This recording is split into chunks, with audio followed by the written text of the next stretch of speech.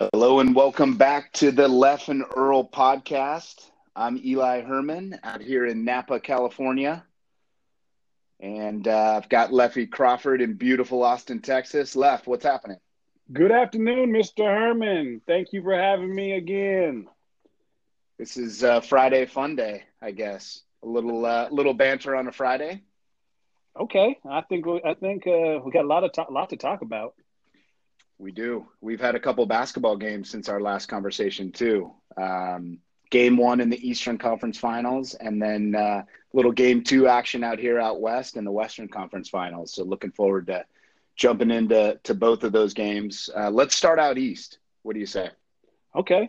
So that game, we got game one of the Raptors versus the Bucks. The Bucks squeaked it out, I think, by an 8-point victory. And that's unfortunate because the Raptors were leading three-quarters of that game. But shooting it dried up for them. And we talked about this before. The Bucks have so much length. They made Kawhi Leonard an inefficient shooter. And Siakam.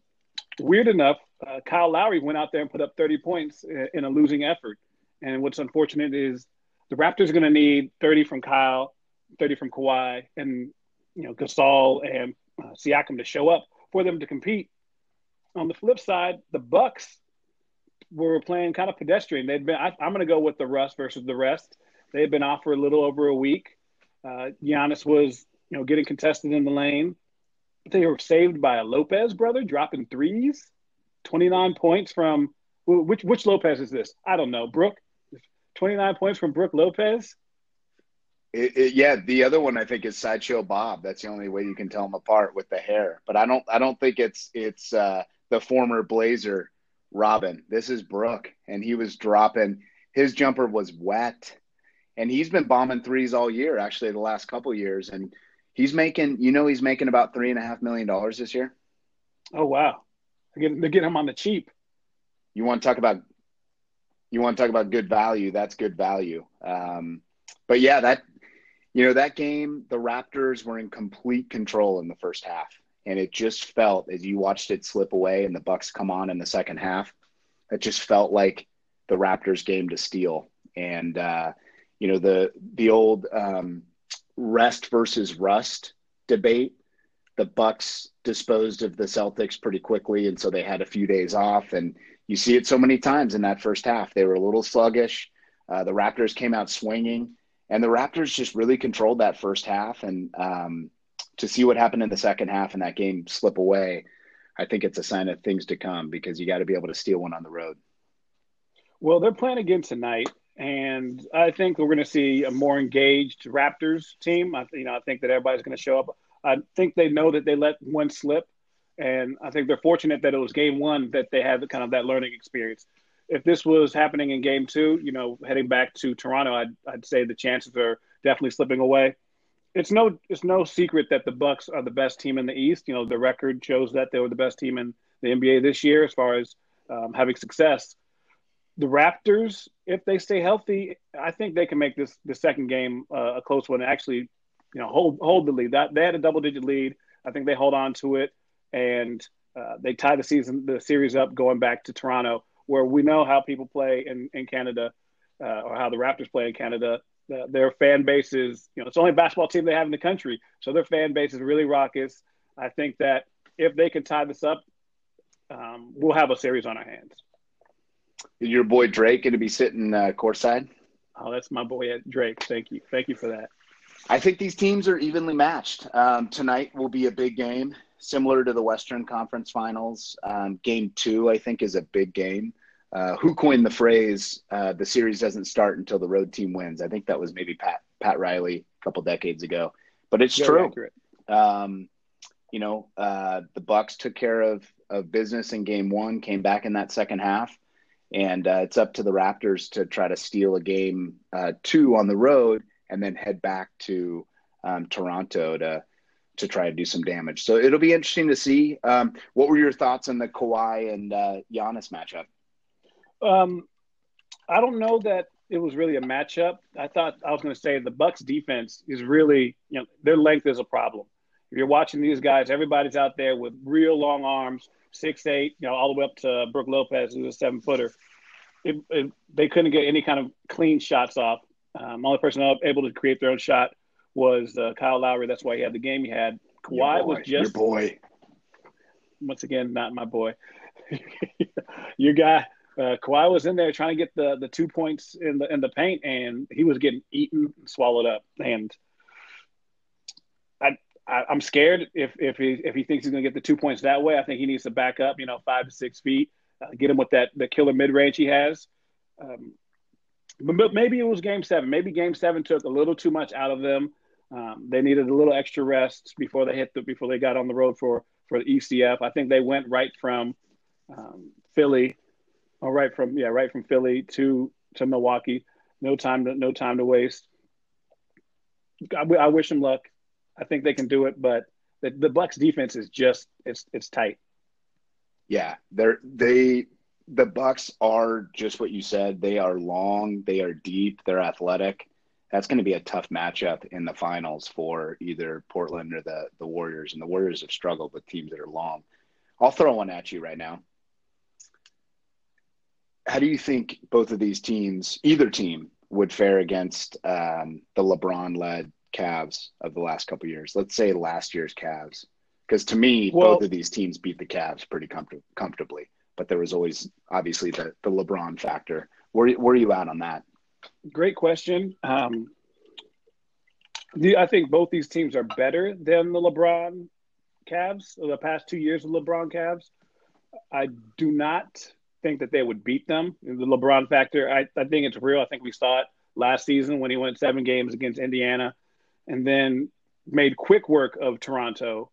But, to your point, Kawhi changes everything. Kawhi changes everything. Kawhi is not DeMar DeRozan, who actually disappeared last year in the playoffs, and which is why he was kind of easy for them to jettison, as well as Dwayne Casey, the coach. I'd say that LeBron's team would still take them. I think it would be a series, the series that we're seeing. But there's no that the Bucks have gotten, extremely better, and Toronto is, leaps and bounds better with the switch of Kawhi from DeMar and also picking up Gasol.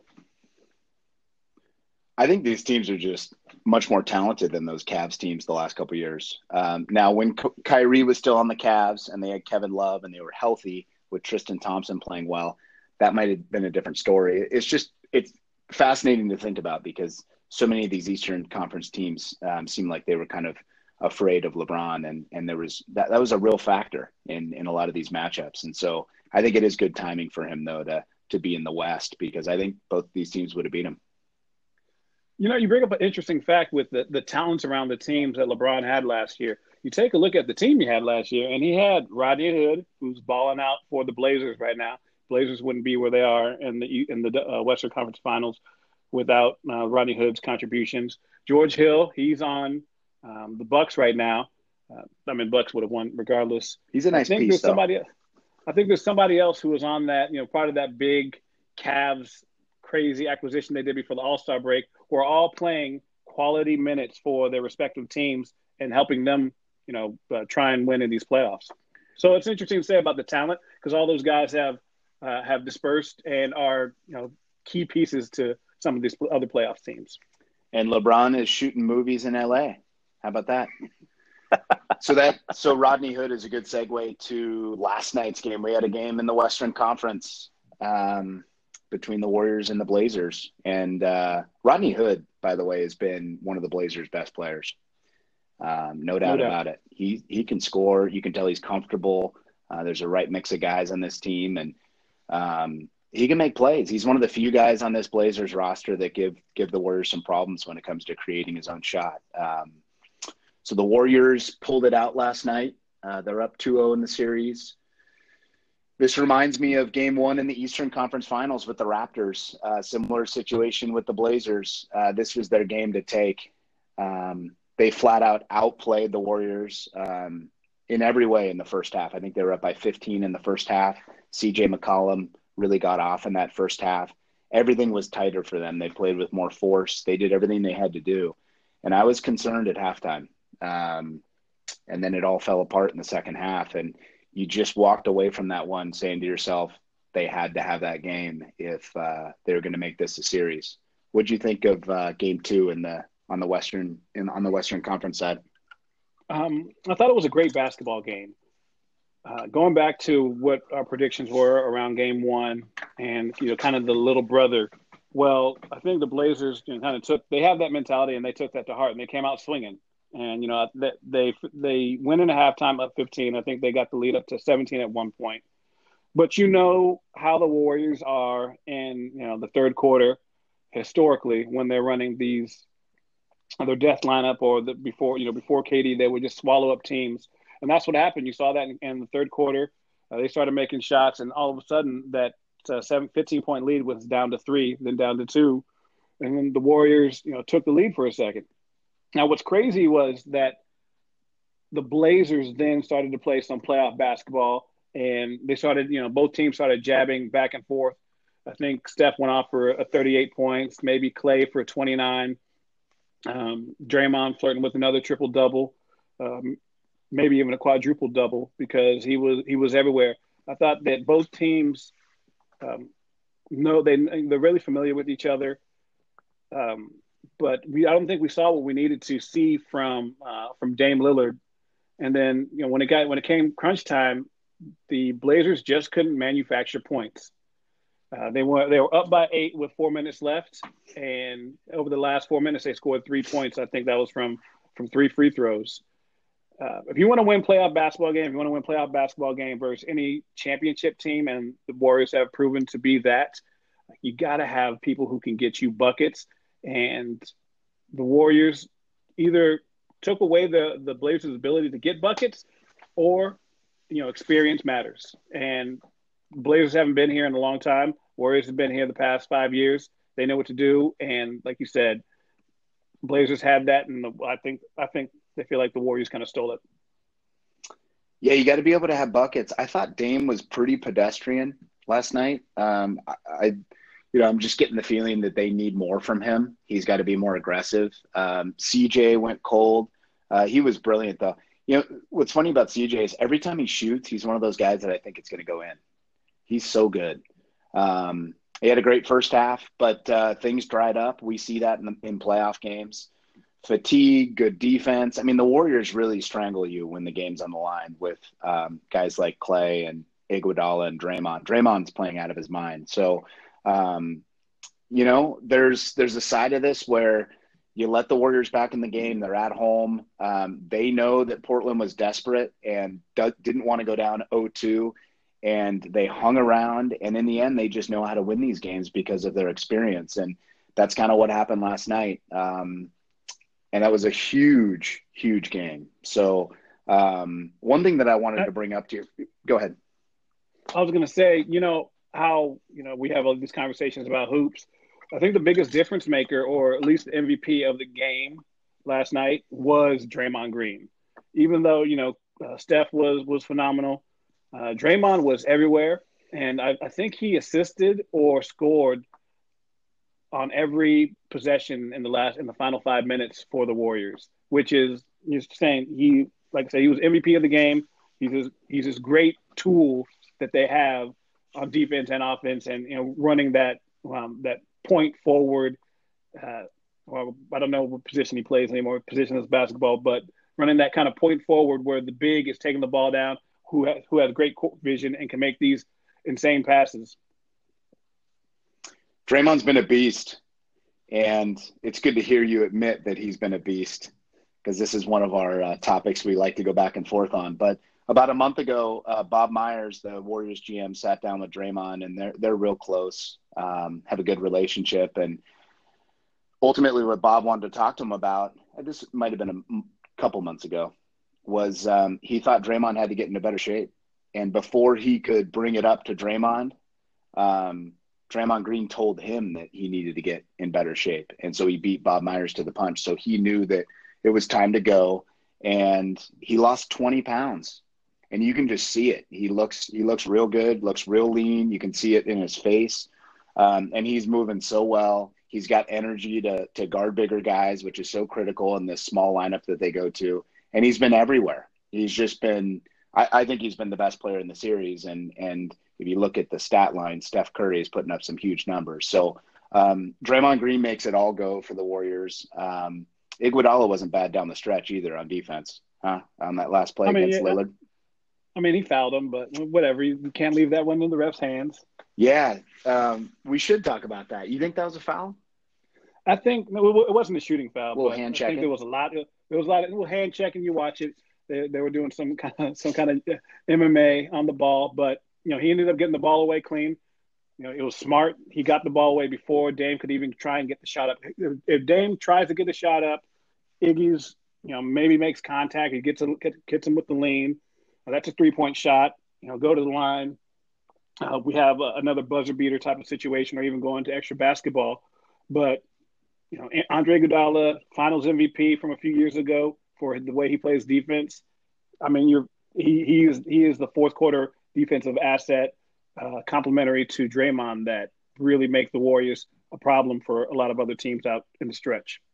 His ability to strip the ball without fouling is just the best I've ever seen. I see him do it over and over, and that was definitely a clean strip. One of the things that came to mind about the Warriors and kind of playing small, the Blazers really want Enes Kanter to be on the floor for a variety of reasons. Nurkic went down. They want some scoring punch down low. Kanter can score. He's skilled as far as, in the paint.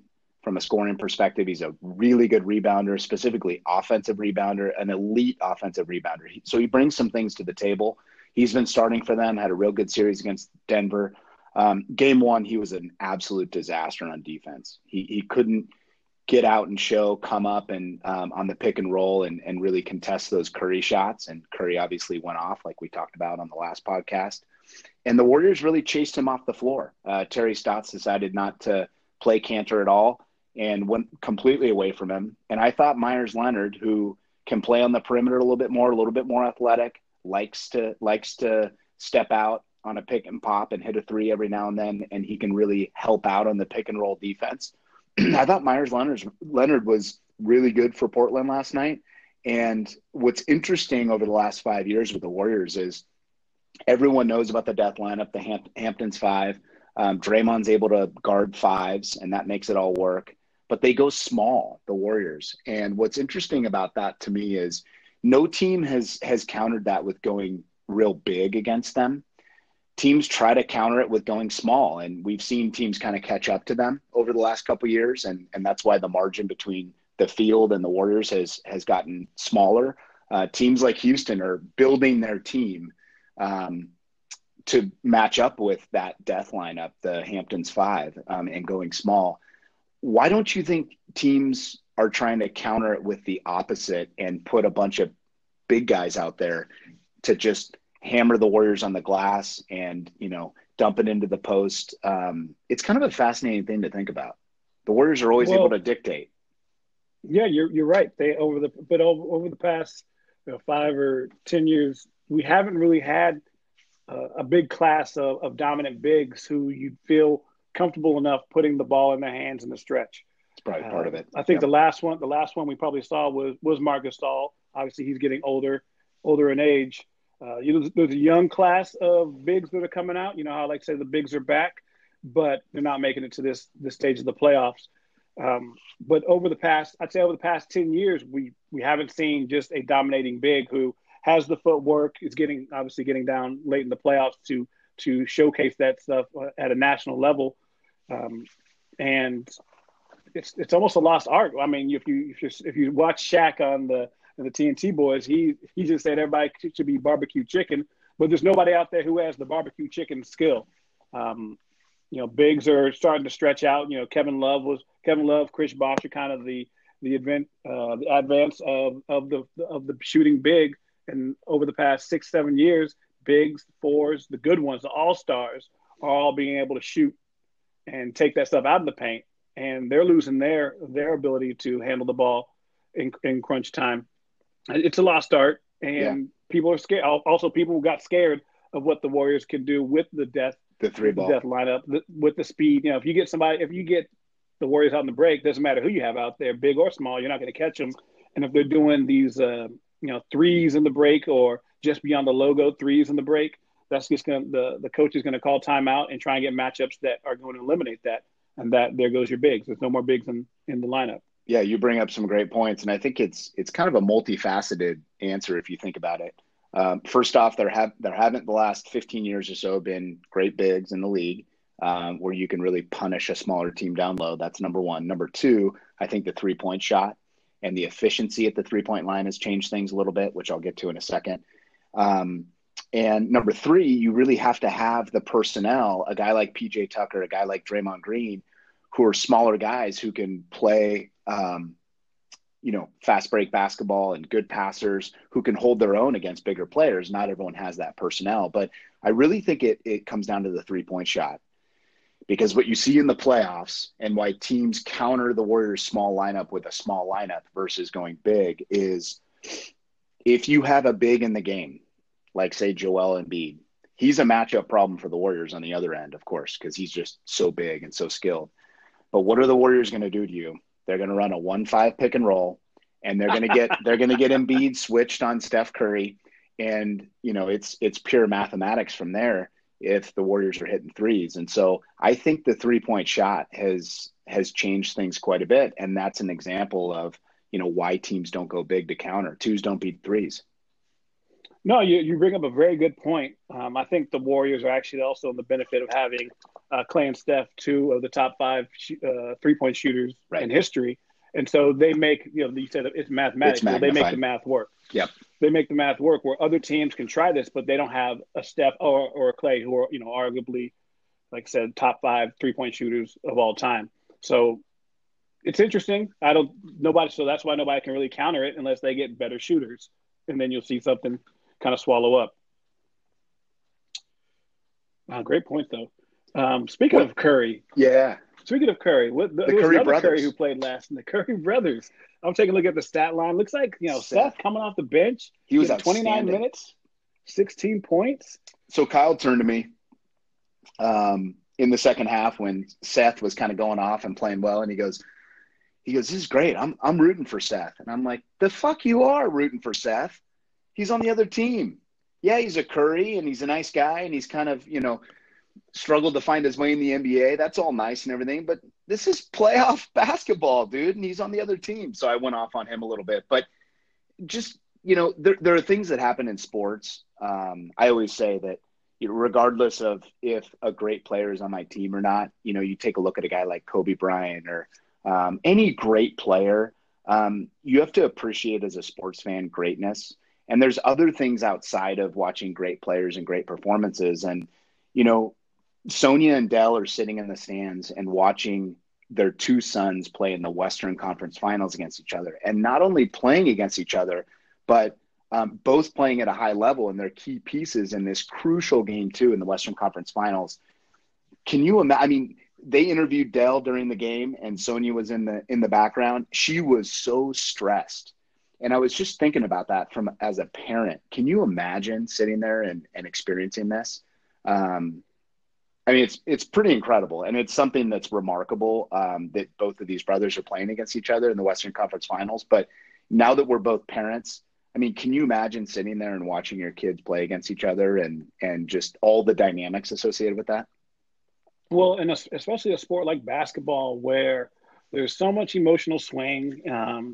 One brother can make a shot, and the next possession, the next brother can make a shot. Who are you cheering for? You could see on Dell's face that he was caught up in the moment, not knowing who to root for, putting his hands on his head, saying, "Oh my God," watching Seth hit some clutch threes, he was huge. Stop the Warriors' momentum. Huge, and he picked his brother a couple times too, and he did. Oh yeah, the look on Steph's face was he's so conflicted. You can see. Yeah, it's a great dynamic. It's great to watch. I'm sure it's the most nerve-wracking thing ever for Sonia and Dell. But we're seeing this brothers and the Currys are one thing. You have the Holidays, you have the Morris twins. Yeah.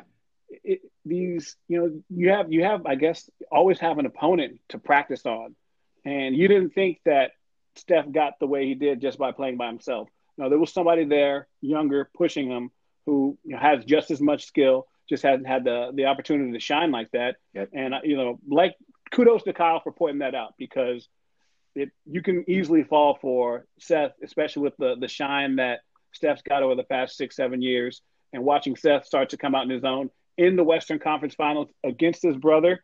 I mean, I'll watch these games just for that. It's fascinating. It really is. And you saw Dell's jersey. He had they got the Warriors on the front, Blazers on the back, which is pretty funny. He had that custom made, I'm sure. But apparently Aisha, who, as you know, has a bunch of restaurants, she's a chef. She invited Seth over before game one for dinner, and he declined. So, there's not only the family side of this, but these guys are competitors. And I just think it's fascinating. Basketball there's only 12 guys on a team. These are the best players in the world. I think it's fascinating. Not only is Seth, on the floor, but he was one of the best players. He probably was the best player for the Blazers in the second half. And so to see him and Steph go toe to toe was pretty cool. And, you mentioned the Holiday brothers. I like to mention this on the WhatsApp thread because all the boys know that Drew went to UCLA. There are 3 Holiday brothers in the NBA right now. They have 3 boys, and they all are on NBA rosters. Like, wrap your mind around that. I mean, Drew, Justin, and Aaron. Yeah. Incredible. And then you have the Morris twins. And as a parent of twins, that's kind of cool to see. Can't tell them apart. They always seem to be popping up on different rosters. They're switching jerseys at halftime and messing with people. And they really have the exact same game. And I mean, it's just cool to see. But there are elements of sports above and beyond great performances or teams winning championships that sometimes you just take a step back and you embrace what's going on, and the family element of the Currys going toe to toe is pretty cool. It's great to see. I think we saw something similar to this with the Ravens 49ers Super Bowl, right? Where you got the brothers as coaches. I love to see sports families. You got the Ryan brothers as coaches. You got the Gruden brothers as coaches. I love the family dynamic in sports. I mean, you can't have one without like one be good and the other one not be good. What's also funny about the Curry brothers is Steph looks exactly like his mom, and Seth looks exactly like his dad. And they do. My wife caught that last night. They don't even talk alike. So Seth was interviewed after the game, and I haven't really heard him talk before much. I mean, he hasn't been on the big stage much at all. But I was listening to the interview, and he doesn't talk like his brother. He's got a little more hood in him, and Steph is definitely sounds more like a nerdy white boy. So they're totally different. It's kind of funny. Well, you have twins. So where do we go from here in both of these series? We got some big games over the weekend. Where do you see both Eastern Conference and Western Conference Finals going from here? Well, I called a gentleman's sweep on the Blazers and Warriors. I'm gonna stick with the gentleman's sweep. I think that Portland's gonna come back and pick one game up, but it's gonna be a little, one game too little, too late, and the Warriors are gonna take game 4 and 5. And I think you talk about game two happening for the Bucks and the Raptors. I think the Raptors are going to answer the bell, but I still think that's going to be a gentleman's sweep. Well, that's tough. That's tough. As we wrap this up, I got one question for you. Are we going to get the proverbial Scott selfie from Game 3 at the Moda Center in Portland? Because he's been pretty quiet.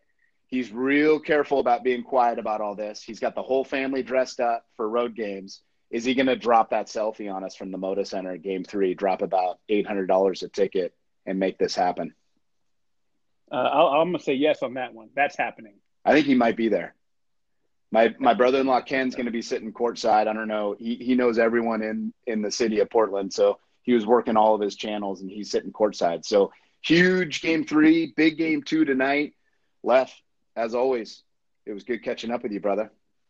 Hey, man, you have yourself a great weekend. We will be talking about these games. Until next time.